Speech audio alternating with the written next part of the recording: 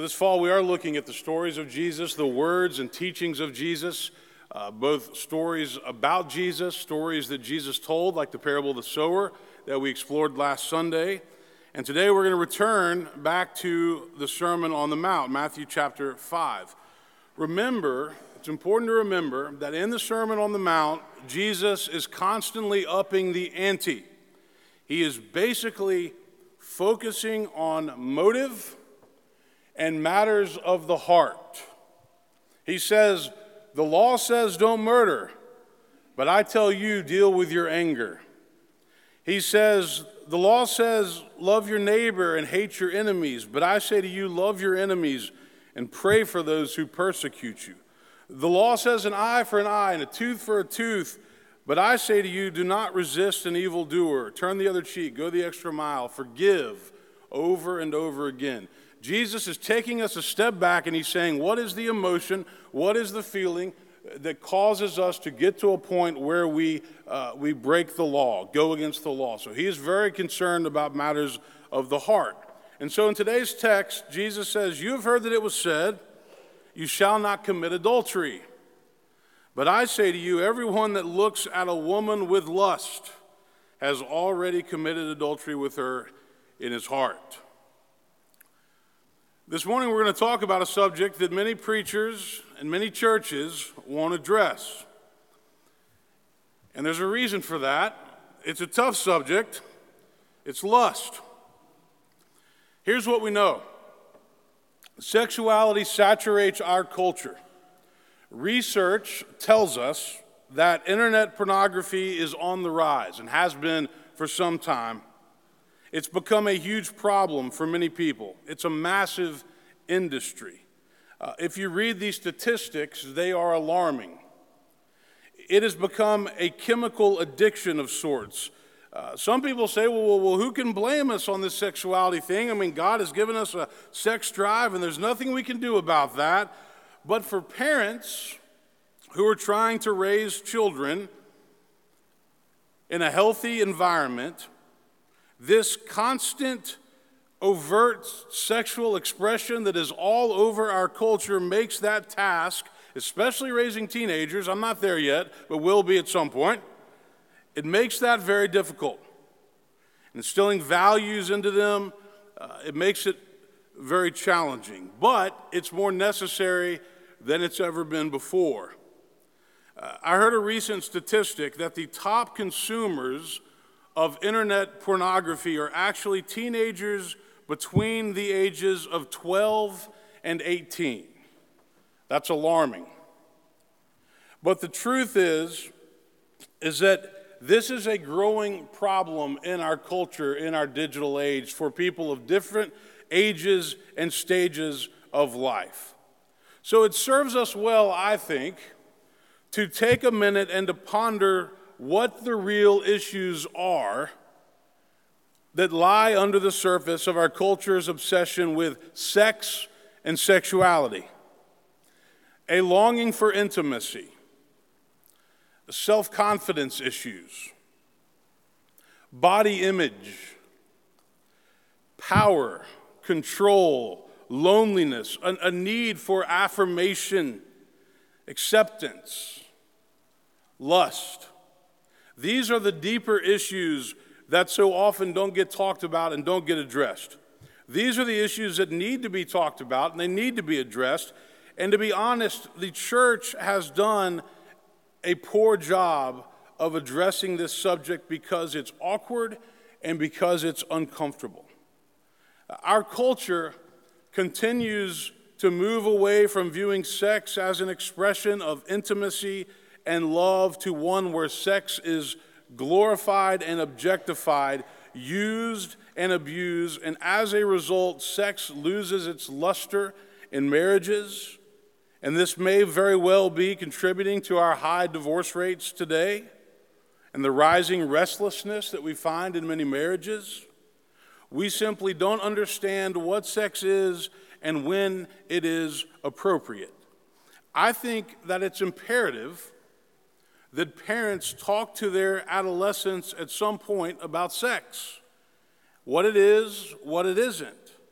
And my advice to parents is don't wait too long to have that conversation, because if you don't have that conversation with your children, then guess what? The culture is going to have it for you. And you might not want that. The age is different for every family, for every child, in terms of when it's appropriate to have that conversation. And yes, it's an awkward conversation, but it's an important one. Jesus says in the Sermon on the Mount, beware of lust. Adultery, he says, starts with lust. Let me tell you a story. John and Julie met in college at Dartmouth. They started dating. They fell in love. They both decided to go on to law school. They went to the University of Virginia. They were married after their first year of law school, so they had 2 years left. They graduated from law school. They moved to Chicago, and they both took jobs with big corporate firms in downtown Chicago. They started their careers off on a good foot. Their marriage seemed strong. They had a great combined income. They had good friends. They seemed to be living the good life. I think it's called DINK, dual income, no kids, right? Not a bad situation for a while. They worked long hours, but still, they knew that. That was part of the deal. They were with corporate firms. It just came with the territory. They traveled on the weekends. They had lots of friends. They got involved in charitable causes. Well, after being married for about 5 years, they decided it was time to start a family. So they were blessed with a son. Julie was able to leave her firm, and she went and took a job working in-house for a small technology company where her hours were a little more flexible. Their son was in preschool at the church that they rarely attended. They were both happy as parents, but the stress of work and marriage and family life were real, and they were starting to take their toll. John still worked long hours. He traveled all the time. Many of his cases were in other cities, so he was always on the road. 2 years later, they had a daughter. A blessing, of course, but their stress level only went up. They were so busy running their family and taking care of their kids that they rarely made time for each other. Ultimately, Julie stopped working and decided to stay home so she could be with her children while they were young. John became a partner in the firm, which was a pretty big accomplishment. That meant an increase in the family's income. He was widely recognized in his field. However, his hours remained long and stressful. When he was home, he felt like Julie never paid attention to him because she was always dealing with the kids and she was tired at night. They hardly ever went out on dates, and their sex life left a lot to be desired for a couple still in their 30s. Julie felt like John worked all the time and didn't appreciate the sacrifices that she was making to stay at home and to make the family work, and so she started to build up some resentment. Meanwhile, John's law firm hired a sharp new lawyer right out of Yale Law School. She was smart, she was beautiful, and basically served as John's associate. Because so many of the cases were out of town, they had to travel together. They would work late many nights, and John would complain about the dissatisfaction of his marriage, and then one thing led to another. After a year, the two started having an emotional affair, which later led to a physical affair. John was able to keep it a secret from Julie for about 5 months, but Julie could sense that something was going on. She knew her husband. One night while John was asleep, she grabbed his cell phone and she started to scroll through his text messages, and it became clear very quickly what had been going on. They went to marriage counseling, but it didn't seem to work. John loved his kids, but he had clearly lost interest in his marriage. He loved being a dad, but he was ready to move on. And so a few months later, just before their 9th wedding anniversary, John filed for divorce. Unfortunately, this type of story is becoming far too common in our culture. Many people will say their vows, for better or worse, for richer or poorer, in sickness and in health, to love and to cherish till death do us part, but when the stresses and the strains of life kick in, they don't honor them. In this age of egalitarianism, where both men and women are in the workplace together, Boundaries have become a big issue. Many people fail to keep proper boundaries, and then they make decisions that can't be undone. Jesus says in this passage, if your right eye causes you to sin, tear it out and throw it away. It's better for you to lose one of your members than to have your whole body thrown into hell. And if your right hand causes you to sin, cut it off and throw it away.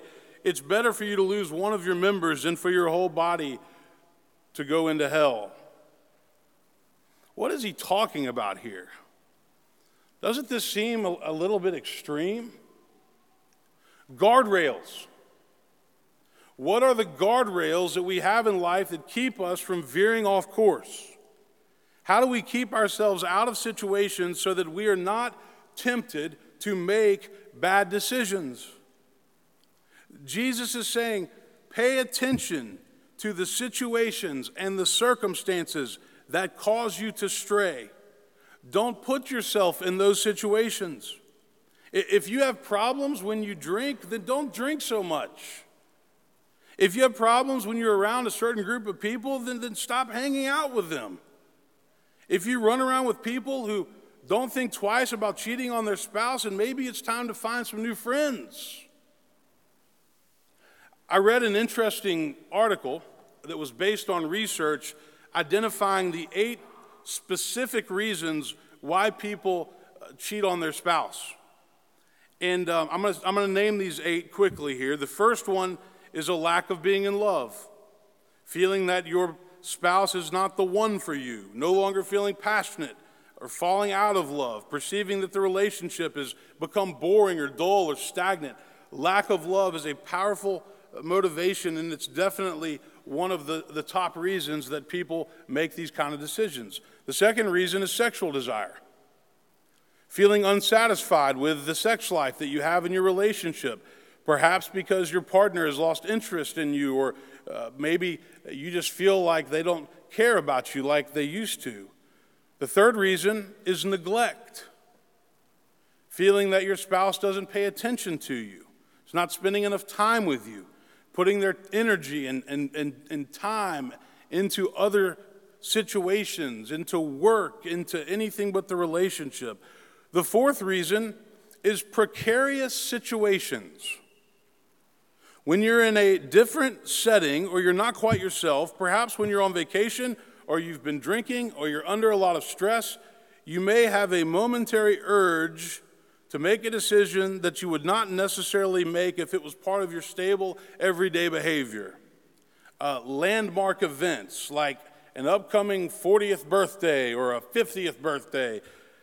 One study showed that the 9 enders, people who are 29, 39, 49, may seek an affair as they approach a new decade, a new milestone in their life, trying to stay young.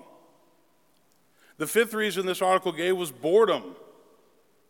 You live by the motto, well, you only live once, so you just decide to go out there and explore. It's amazing in this culture where everybody seems so busy, there are still a lot of people that are bored, and they need productive things to do. The sixth reason was low levels of commitment, and this is oriented towards people's definitions of exclusivity. There are some people who say that, well, there's some people who grow up with this idea that you get married and you have a family, and then later on, you know, if you want to go and act out, you can do that. And some people said, well, I saw my parent do that, or that's the pattern in my family, but that's not the way marriage is supposed to be. The seventh reason, low self-esteem. You feel that sleeping with others will improve your sense of self-worth, signal your independence, or increase your social status and popularity. And then the eighth reason that this article gave was anger or revenge. You suspect or know that your partner has betrayed you or hurt you, so then you want to go get even. And so the motivation is revenge. Whatever the reason might be, infidelity continues to be a problem in our culture. And I've always said that when this happens, there is a lot of collateral damage that gets done to the family and to the friends. And I know this because I've seen it time and time again as a pastor. Now, let me offer a word of hope today. Marriages can recover from this. I've seen that happen time and time again. But both spouses must be committed to making it work. Both spouses must be invested in healing and forgiveness. Both spouses must be willing to start over again. It simply doesn't work if only one person is up for the challenge. There's another story of Jesus that we find in John's Gospel, John chapter 8, where they bring the woman who had been caught in adultery to Jesus, and they say, Jesus, what should we do? The law says that she should be stoned. And what does Jesus say? Let those of you who are without sin cast the first stone. And so they all drop their stones and they walk away. What does Jesus say to the woman? Has anyone condemned you? No, no one, sir. Neither do I condemn you. Go therefore and sin no more. Change your pattern. Start anew. Start over again. I believe that one of the best recipes to avoid lust and adultery is to remember what it means to love, what it means to be committed to another person. Commitment is important. Commitment matters. Love matters. And what does Paul say about love? He says, love is patient, and love is kind, and love is not envious or boastful or arrogant or rude.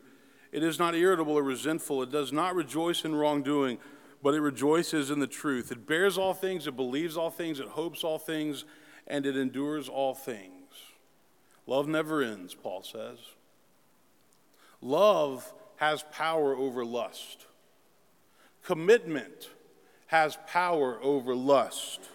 And the decisions that we make in life, they affect other people. So we must always be careful of the situations that we put ourselves in and the decisions that we make. Honoring our commitments is a part of following Christ. And honoring our commitments will lead to a much healthier and a much happier world. Amen.